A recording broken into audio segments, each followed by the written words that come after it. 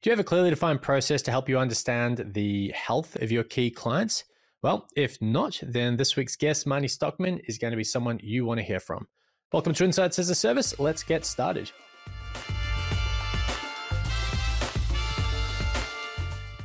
All right, Marnie Stockman, CEO of Lifecycle Insights and author of the book, literally the book on customer success for MSPs, which I have read. So there.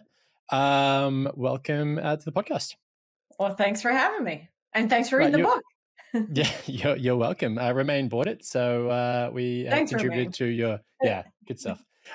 So you're joining us from Delaware, right? And it's nighttime, so thank you for making the effort. It's appreciated. Yeah, thanks for having me. Maybe just part plug, part setting the scene.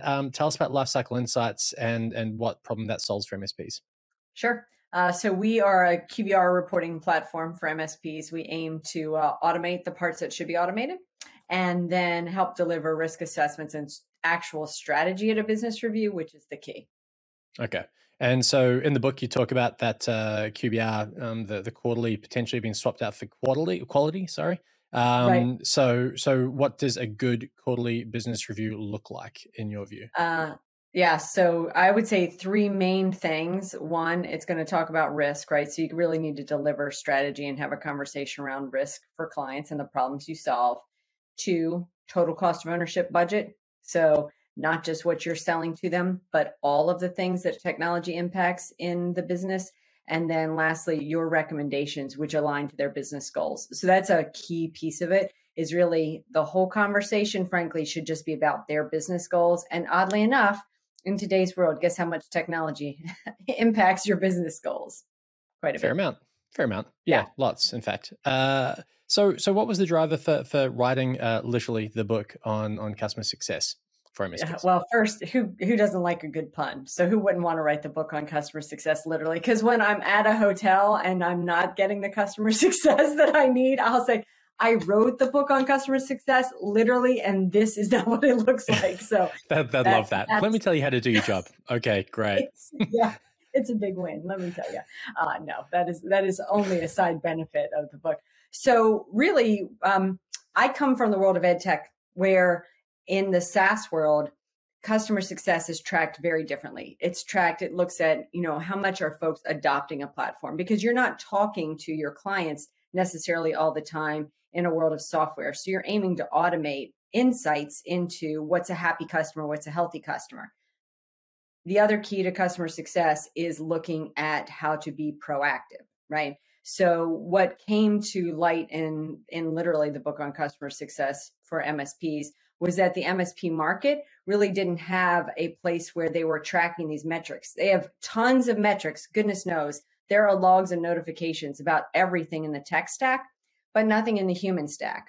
And Gartner published a study that said folks want to work with their enterprise partners 85% through technology, right? They're perfectly content doing their online shopping, et cetera.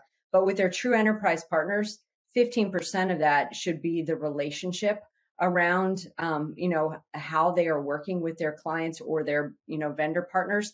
And MSPs really didn't have a good way to talk or think about that. And so we took some of the ideas from the SaaS world and brought it into the MSP space. So we say customer success as a service, which is basically what MSPs are delivering, but it kind of needs to be tracked in the same way that a subscription software as a service would be tracked. Okay, so let's dive into how we define customer success. Which metrics are used to really, in your view, best used to determine whether or not you're delivering on that? So right off the top, I say health. So is this client at risk of churn? And that's typically, if you ask about customer success or a traditional customer success position, that's the first thing someone's going to talk about. So tracking health, tracking opportunity. So this is a double-sided one, both beneficial for you, right, as an MSP. One is opportunity into where you have potential upsell, but the other piece is, especially as it aligns to a managed service provider, is the alignment or adoption of your stack. So, the healthier a client is, the more they are aligned to your best practices and standards. It makes them more supportable, scalable, secure, et cetera. And then the other piece to track is really tracking toward their goals. So how are we helping move the needle on business not just on the dollars you're spending on technology in the business. Something I really liked in the book, and if I'm honest, I've already looked to adopt it next quarter. We're going to try and flesh it out a bit, is that whole customer health metric. And if that's the definition, and I think it's a good one, then we should probably talk about, well, how do you define that health, and really talk about the way that you kind of go through that. So do you want to just walk us through a little bit, the kinds of health indicators, the kind of red flags, and how you kind of put that together to pull a meaningful metric out of it? So this is where it will be very apparent that I was a math teacher, because I'm going to say things like average and weighted average, and some folks are going to cringe. But your goal is to find what are the indicators that someone is happy with you. If you ask anyone in the space, the first thing they're going to say is, I have a CSAT tool. And I'm going to say, great, that's one. Yeah. And that's only one metric, right? When is somebody entering a CSAT score? Right after they put in a ticket. How are they feeling right before that ticket? Not in a good mood. So you got somebody coming at you with a ticket, and they're either leaving satisfied, right? Pleased that you resolved a problem, but you did just solve a problem for them, or that's still lingering out there. So that's a very point in time metric. That's not a good sense of, your whole relationship with that client. If I, groused every time one thing was wrong with my car, right, you would think I was going to get rid of my car every month. And that's not how that happens. So you need to define other ways of what shows health of a client. So other things we look at are sentiment. That is typically what MSPs think about, but never track it or write it down anywhere. And that's that gut check. How are you feeling about the relationship? Like, oh, I've got a great relationship with them. When I see them, they smile. I know their kids' names and, what their soccer schedule is, etc. So that's one, how you're feeling about that. But there are other, you said red flags, which I think are really important to track. One that I think typically gets a lot of head nods in audiences when I present is when I talk about an organization score. And what I mean by that is, how stable is the organization, and how stable is the leadership of that business? So if you're getting a new CEO at a small business, what are the odds that they already have an IT business provider that they like, or one that they love because it's their nephew or their daughter and they're going to do IT for them, right? So that's totally a metric. If you've got some instability there, that would be something else to track. Other things we see folks do is track sort of a sentiment toward technology. So how much do they believe in what you're selling, not just your services, but how much do they believe technology impacts business? And what's their security posture around technology? Now, you can brainstorm this for days. I enjoy hopping on calls with teams of salespeople and, CSMs, and say, well, what do you think it is in your industry, in your business? And we brainstorm a list of them, and then we line them out to say which ones really hone in to the minimum number that is really accurate. You don't want to track 1,000 metrics if 3 will do, but you don't want to just pick a single metric if you really need 3. Yeah, that was a really good point in the book as well. Something that's a byproduct of that that reporting is that if you're AM, if that's who you've got, and I want to come back to the concept of a CSM because customer success manager, it's a really interesting title, and we need to flesh that out. But in my world at the moment, that would be an account management focus, right? And so if they can't answer a lot of those questions, that in itself is sort of a red flag. Yeah, I mean, it really is. But yeah, there were some great ones in there. I mean, stack adoption is a big one. There is the management change, the trend, maybe more than the numbers on the number of purchases, the numbers of tickets, the types of tickets. Like there was just a bunch of really good ideas in there as to to get you thinking, and also through going through that process, you can really get some ideas as to how good are your analytics, how much data are you actually collecting, and how easy is it to access that in real time, or I guess ideally in your world with your QBR, automate it. Yeah, which is ideal. And it's interesting around the human element. Sometimes there aren't automated metrics, and that's why there hasn't already been a customer success module built other than ours in the space, because people I can put an agent out on machines and, go get diagnostics all day long. But, the human AI metrics, nobody's tracking my facial expressions on a call to see if I'm happy or not when I leave the call. So that requires human engagement to determine what are some of these metrics for sure. Let's talk about the CSM function then, because for me, it's a new title. And in the book, you say that it can be a specific role, but it can also be a role that's spread across a number of other functions within the business. So run us through what it looks like in a perfect world and how you've seen it done maybe in a less perfect way. Well, first, I think customer success is a part of everybody's responsibility, right? So because every bit of your success is based on your customer success, who isn't part of customer success. But that said, what we often see is that the owner owns, especially the smaller shops, the owner is also the customer success person, right? They are the one that has the relationship. So whoever has the tightest relationship owns customer success. Who's really, heads on the chopping block if things go badly, or who is in charge of recovery if there's a fire drill. So what typically happens is as the company starts to scale, they'll get a salesperson or an account manager, maybe, right? So a lot of those terms start to ebb and flow depending on who you're talking to. But a salesperson, if they're also in charge of supporting the customer after onboarding, they may still be called a salesperson, but at that point, I have always thought of them as customer success, right? The person in charge of the relationship long-term after onboarding is the customer success manager. But again, often the person that has a relationship is that owner. And the last thing that they want to give away is that relationship, because there's a threat there, right? You're going to take your business, your baby, and you're going to hand it over to someone else. So that's why it often starts as a piece of the owner's responsibility. And then maybe they hand bits and pieces of that to an account manager, to, a salesperson. And depending on the level of the account manager, there's often someone that does slightly lower level work than the owner's VCIO relationship, where they're having all strategic conversations with the partners, with their clients. And that's where you start to see you need processes in place to guarantee that everybody's getting the same type of relationship and same type of engagement as they would when the owner had a relationship with them. So customer success is really focused on business goals, on the strategy with the client and the relationship with the client. But again, who owns that relationship differs from company to company. The larger companies that we see are starting to name customer success as a human or even an organization in their companies. It's certainly one of the younger divisions in companies in general. So sales has been around ever since there was somebody with meat and someone else with, grain, and they wanted a meal and there was a trade. Customer success, not so much, right? That's a newer piece of the world, but everybody, all the metrics around it talk about, there's the quote that 90% of retention is, or 90% of your revenue is based on your retention rate. And that's what customer success focuses on. So there's now much more focus on how do we make our customers successful, because that's how we will grow.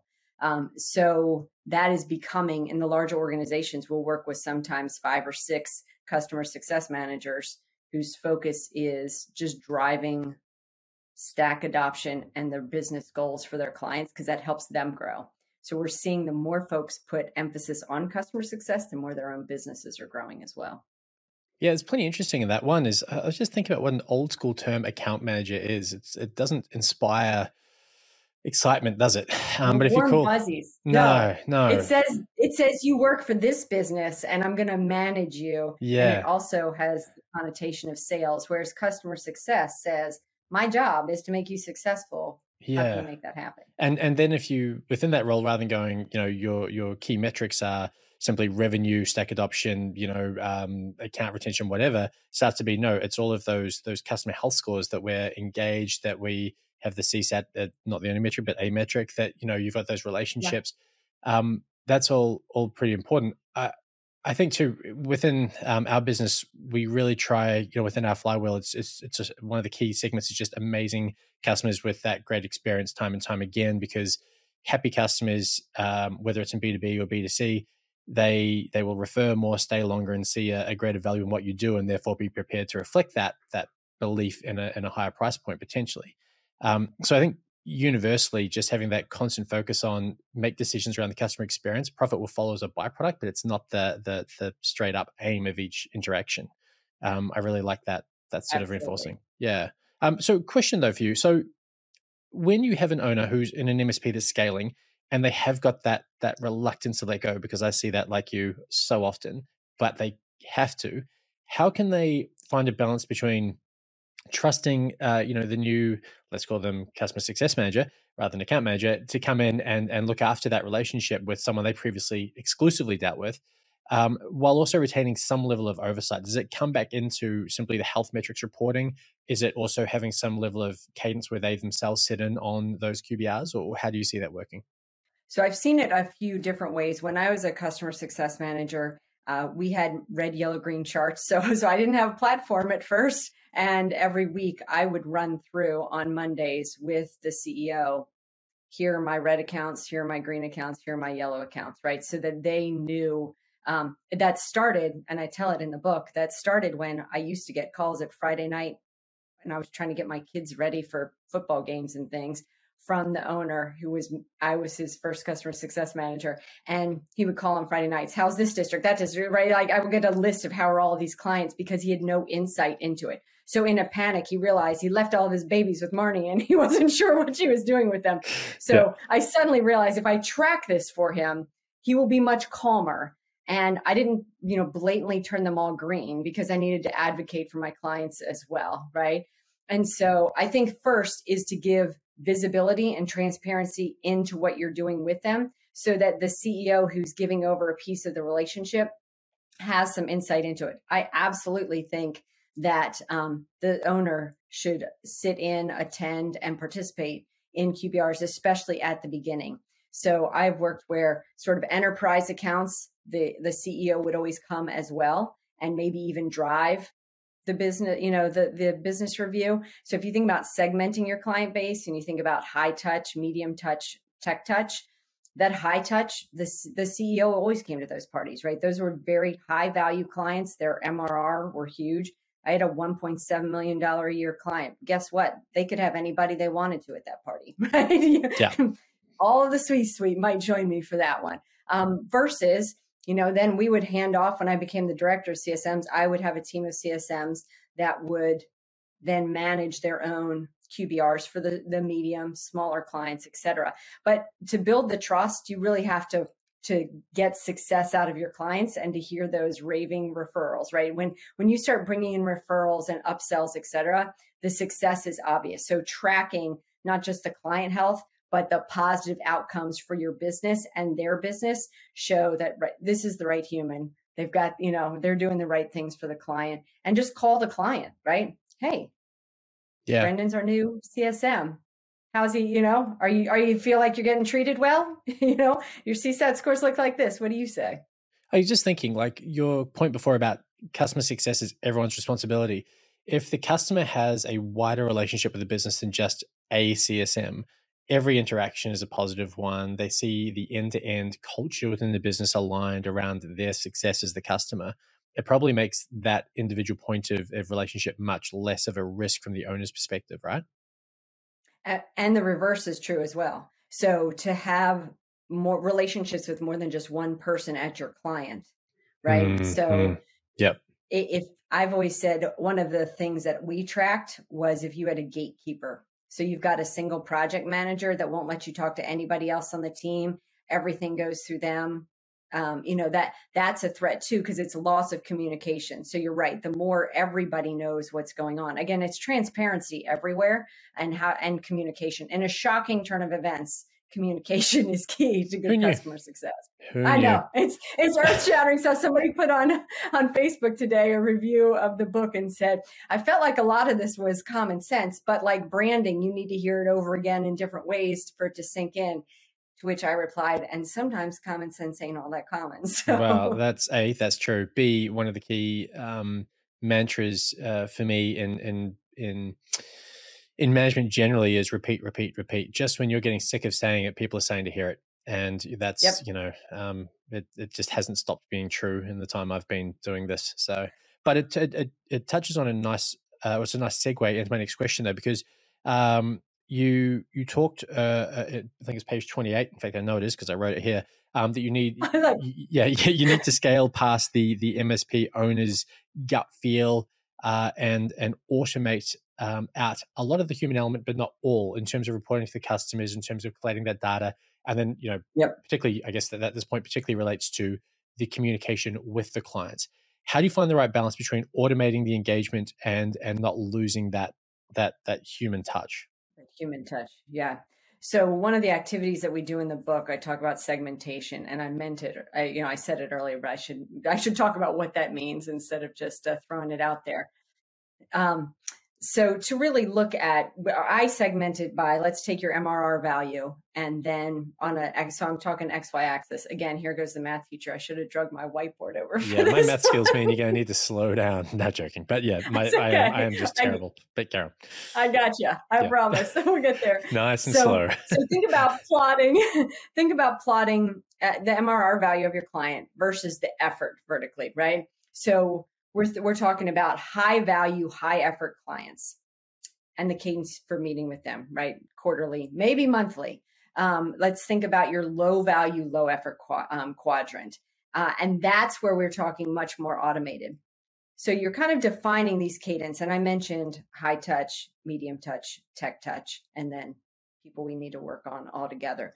Once you've determined, okay, I've segmented my client base, let's take a look at who they are and what they have in common, and then how often they need to meet. And they absolutely deserve some human engagement, but it might not be face-to-face. My high-touch clients absolutely would get quarterly, face-to-face, pre-COVID, no question, every time, right?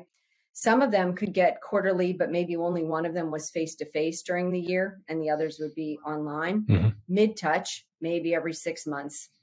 And then the automated, a yearly email or a yearly conversation.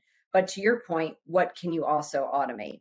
So in between, just because you're meeting with somebody every 6 months doesn't mean that's all they should hear from you, right? Mm-hmm. If you're not talking to your clients, somebody else is. But you don't have to schedule a meeting to still be communicating with them.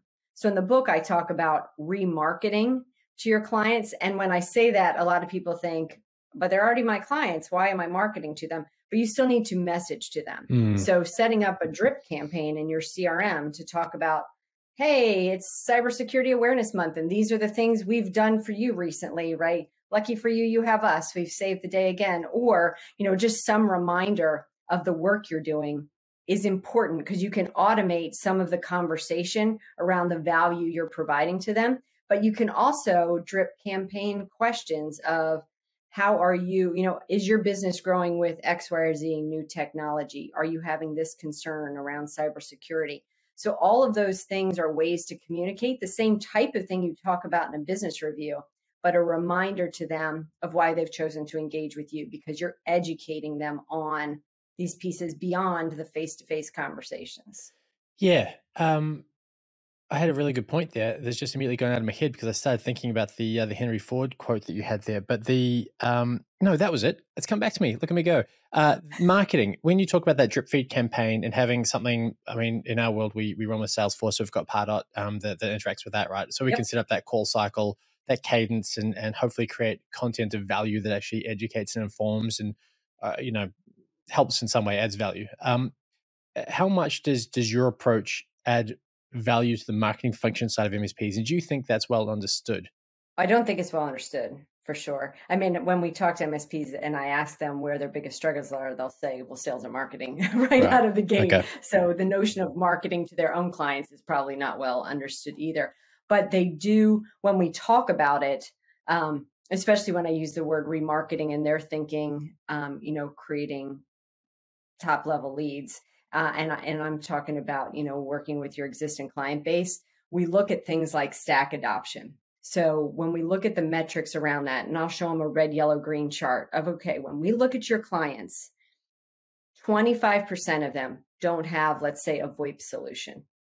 So we could remarket to them or have a conversation around VoIP, right? That would be an upsell opportunity for you. Or it is Cybersecurity Awareness Month, and let's see how many of your clients are using your cybersecurity stack.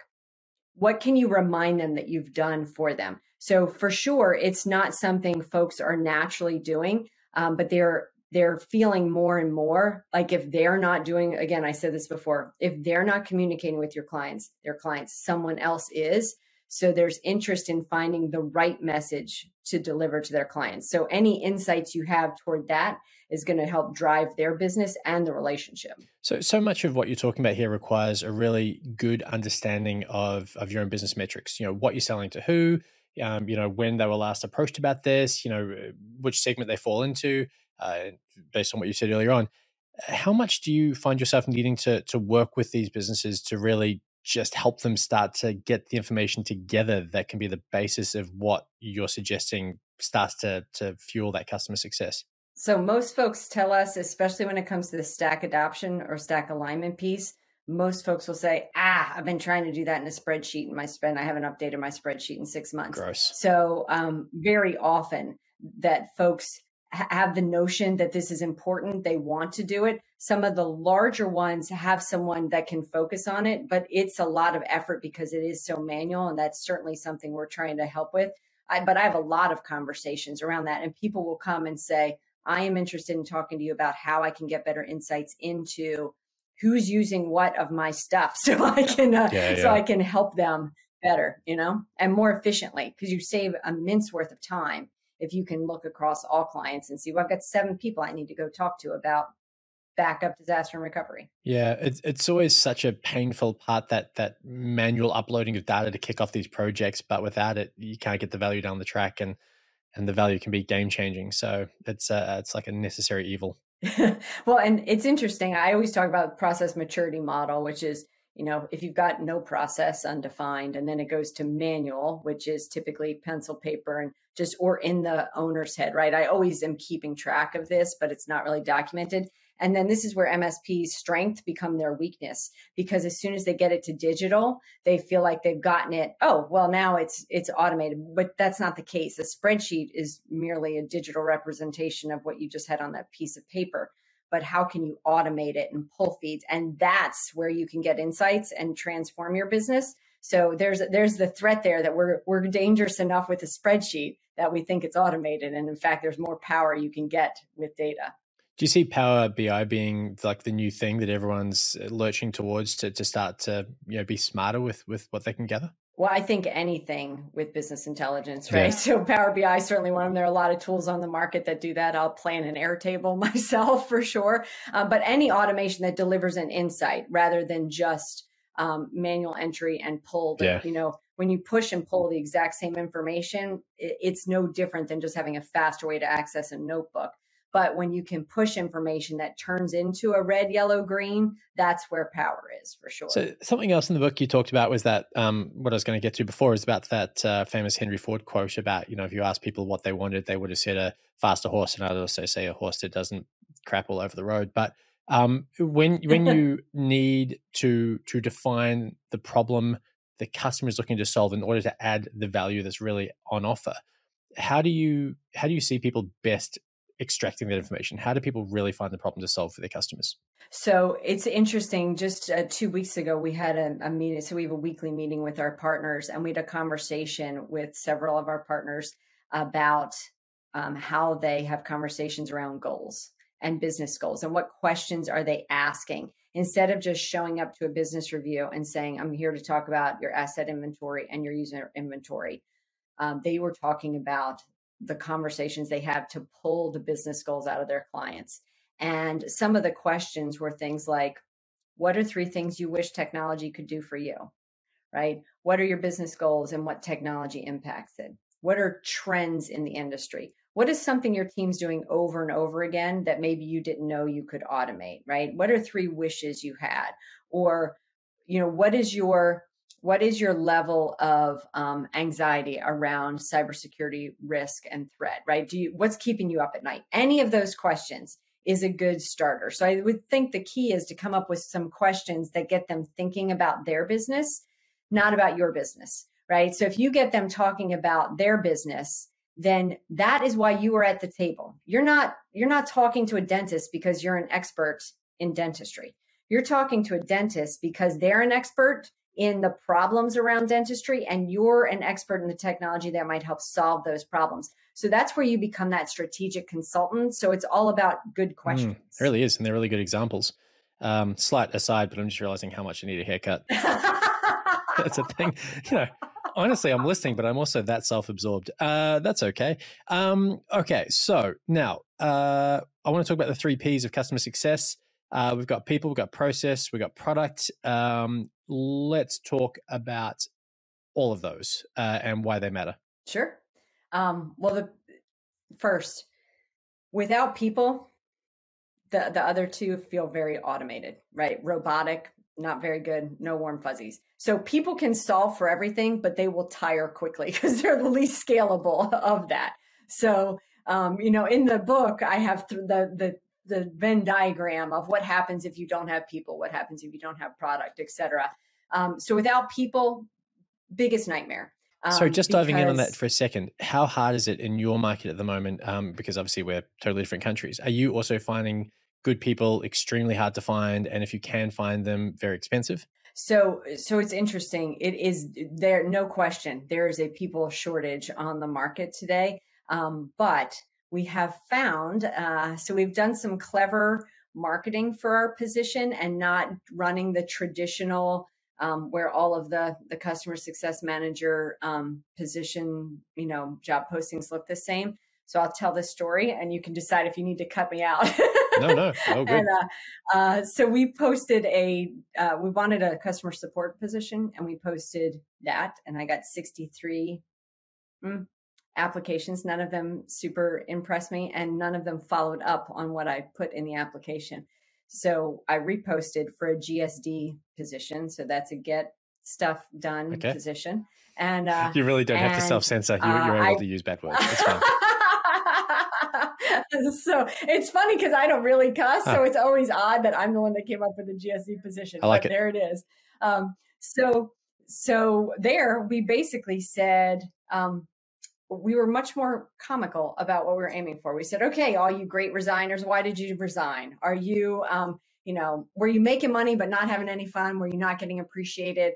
We'll take you to Disney World. Seriously, we will. We've got an event in Disney World. We'll take you with us. Cool. We'll give you the best job, job title on LinkedIn with a GSD position. And we sort of mocked the position. And I said, and if you want to find out if you're lucky enough to apply for our, to get an interview, then I need you to send a video with the answers to these 3 questions. And the first 2 were what you would expect a customer support specialist to answer. And the third was, is a hot dog a taco? And I have to say that we have hired both a GSD specialist and an MSP growth specialist, which is our CSM. Based on, I could have narrowed it down if we're looking for a single metric on the response to the taco hot dog question, just so you know. But it's more about their approach to it. And they have come and said, both of them have said, because we've hired them recently, we wanted to see what the culture of that company was like that would ask. And the top 3 questions I wanted to know is if I felt like a hot dog was a taco. That's a really thought-provoking question. And the way they responded and the work they did for it got us good people. There's way more to it than that. But I think being creative in your advertising right now for a position is important. And get to, everybody gets it. We're going to do work. And that's what we said in the application. We're not going to do terrible work. We're going to do work, and not all of it's great fun, but it's all of it's really important to make our customers happy. And if that sounds like work you want to do, come do it with us. So I think really drilling into the motivator for customer success. No, you're just we're going a bit deep on the people here, but it's a really important part, like the most important part, because I fundamentally believe that everything good starts with the right people on the bus. But had a conversation with Kat from our team, and she was just saying to us, paraphrasing, but basically, if you want more women in tech, stop advertising like you've always advertised. If you've always advertised a certain way and got guys replying en masse, stop doing that. Talk a different way. Market yourself differently. Try something different. It's like, oh yeah, it's a good idea. Wish I thought of that, several years ago. But it's exactly what you've done, right? And it's getting creative and targeting the types of people that are going to be a good fit for the business, culturally and otherwise. So love it. But okay, cool. And if they want to work for you, you can teach them the skills. But to have the right culture, that's harder to Well, that's the other thing too, is how many ads still say must have 5 years of industry experience, like for a sales role, particularly, or customer success. Like, really? I totally. Don't tell anyone, but I don't have 5 years. Yeah. There you go. Yeah. And look, most of my experience hasn't been great. So yeah, you don't want to base it on that. Okay. So let's go, process. Let's talk process and product to finish off that segment. Yeah. Well, without a process, things feel chaotic. Yep.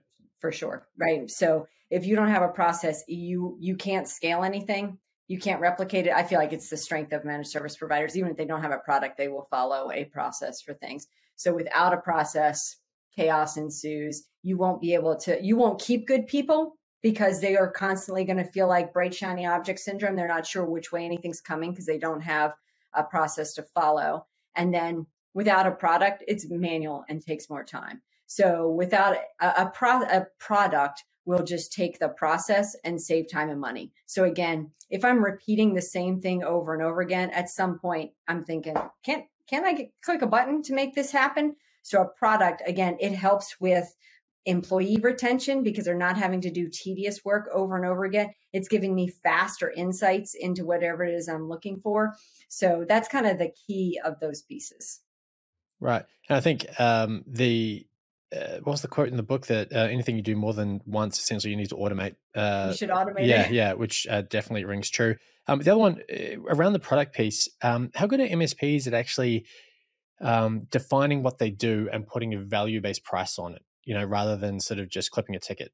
Well, that is that's a switch that all of the sales coaches are trying to help them trigger, is to as a matter of fact, I had a former MSP who is now a coach say to me the other day, sell me $1 bill.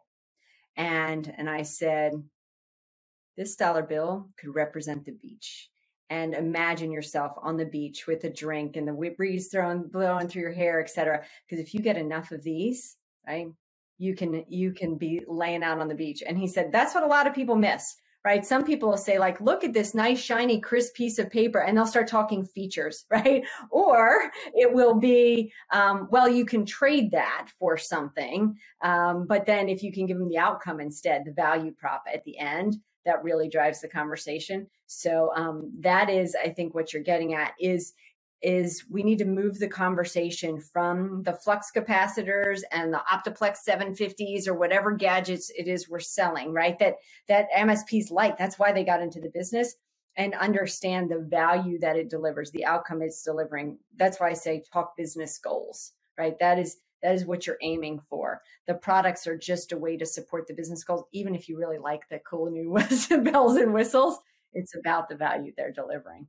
And that's it. If you can paint that picture, if you can create that narrative, it's much easier to put value-based pricing rather than cost plus, and kind of differentiate yourself based on the deliverables at the other end of all of that shiny stuff, which seems important. I probably what we'll finish on, if you like, is just we were talking about how Nigel Moore from the Tech Tribe did your foreword in your book. And it's weird what when you buy a new car and you see that car everywhere, and it's just like you hadn't noticed that car on the road previously. But I went to drop off a bottle of gin actually to one of our customers locally, and he was wearing a Tech Tribe hoodie, and I was like, I'm starting to see that logo everywhere in the industry, which is just, it's like pervasive. But sorry, how did you meet Nigel initially? Was it just like a professional engagement piece that you guys then started catch up a bit in the sidelines? Yeah. So we had, we heard of the Tech Tribe. This was 3 years ago. So they were they were a good bit younger then. But we knew that we wanted to be educators in the space, and the Tech Tribe we could see had that same community feel. So we decided to join the Tech Tribe as a company and see, what everybody was talking about and be a part of the conversation. In doing that, one of my business partners who was an MSP, Alex, would engage a lot in the chat, and Nigel would often reference and say like, oh, what Alex Farling said, et cetera. So we, just set up a call and said, we'd love to chat with you about the Tech Tribe and how we could help. And he said, put in a Tech Tribe perk. So if you're a Tech Tribe member, by golly, go grab your tribal perk. And so we just had some conversations. I invited him to do a webinar with us, and he absolutely said yes. And I found, I mentioned this to you before, Nigel is a go-giver, and he is one I can't keep up with. I feel like I can't be a good enough human to go give back to Nigel. So if you're watching this, Nigel, that's how I feel. Hopefully he is. He was insanely gracious about writing the foreword for the book. We got on a call and talked about the book, so I could ask him, and he scanned the book in and red penned it, and then gave me a video of him talking through it, because we're 12 hours apart, so I'm trying to sleep while he's getting all this work done. So he's an extremely gracious person who's also doing great things for the community. He is. You and I'm just trying to imagine you two having a conversation with two extremely high levels of energy coming at each other to create some sort of supernova of like tech energy. It's crazy. Yeah, because it's just it's great talking to both of you, because there's no dead air. It's awesome. Well, we're both like water. We'll fill whatever size container we're given. I'm like, love it. Hey, all right. So if people want to find you to talk about Lifecycle Insights, to see what you can do to help automate some of their processes, understand health metrics, etc., or they want to talk to you about the book and tell you how great it is, how do they find you? I'm easy to find. info@lifecycleinsights.io is probably the easiest way to get me, although I am Marnie.Stockman@lifecycleinsights.io, but I'll check either of them. Or on LinkedIn, right? The beauty of being named Marnie Stockman is there's one. There are not many. There are not many, which is makes it very easy. That's, I believe, how I found you. Okay, Marnie, thank you so much for coming on. It's been a great chat. I really appreciate it. Thank you for staying up late to make it happen. Oh, thank you for having me. This is great.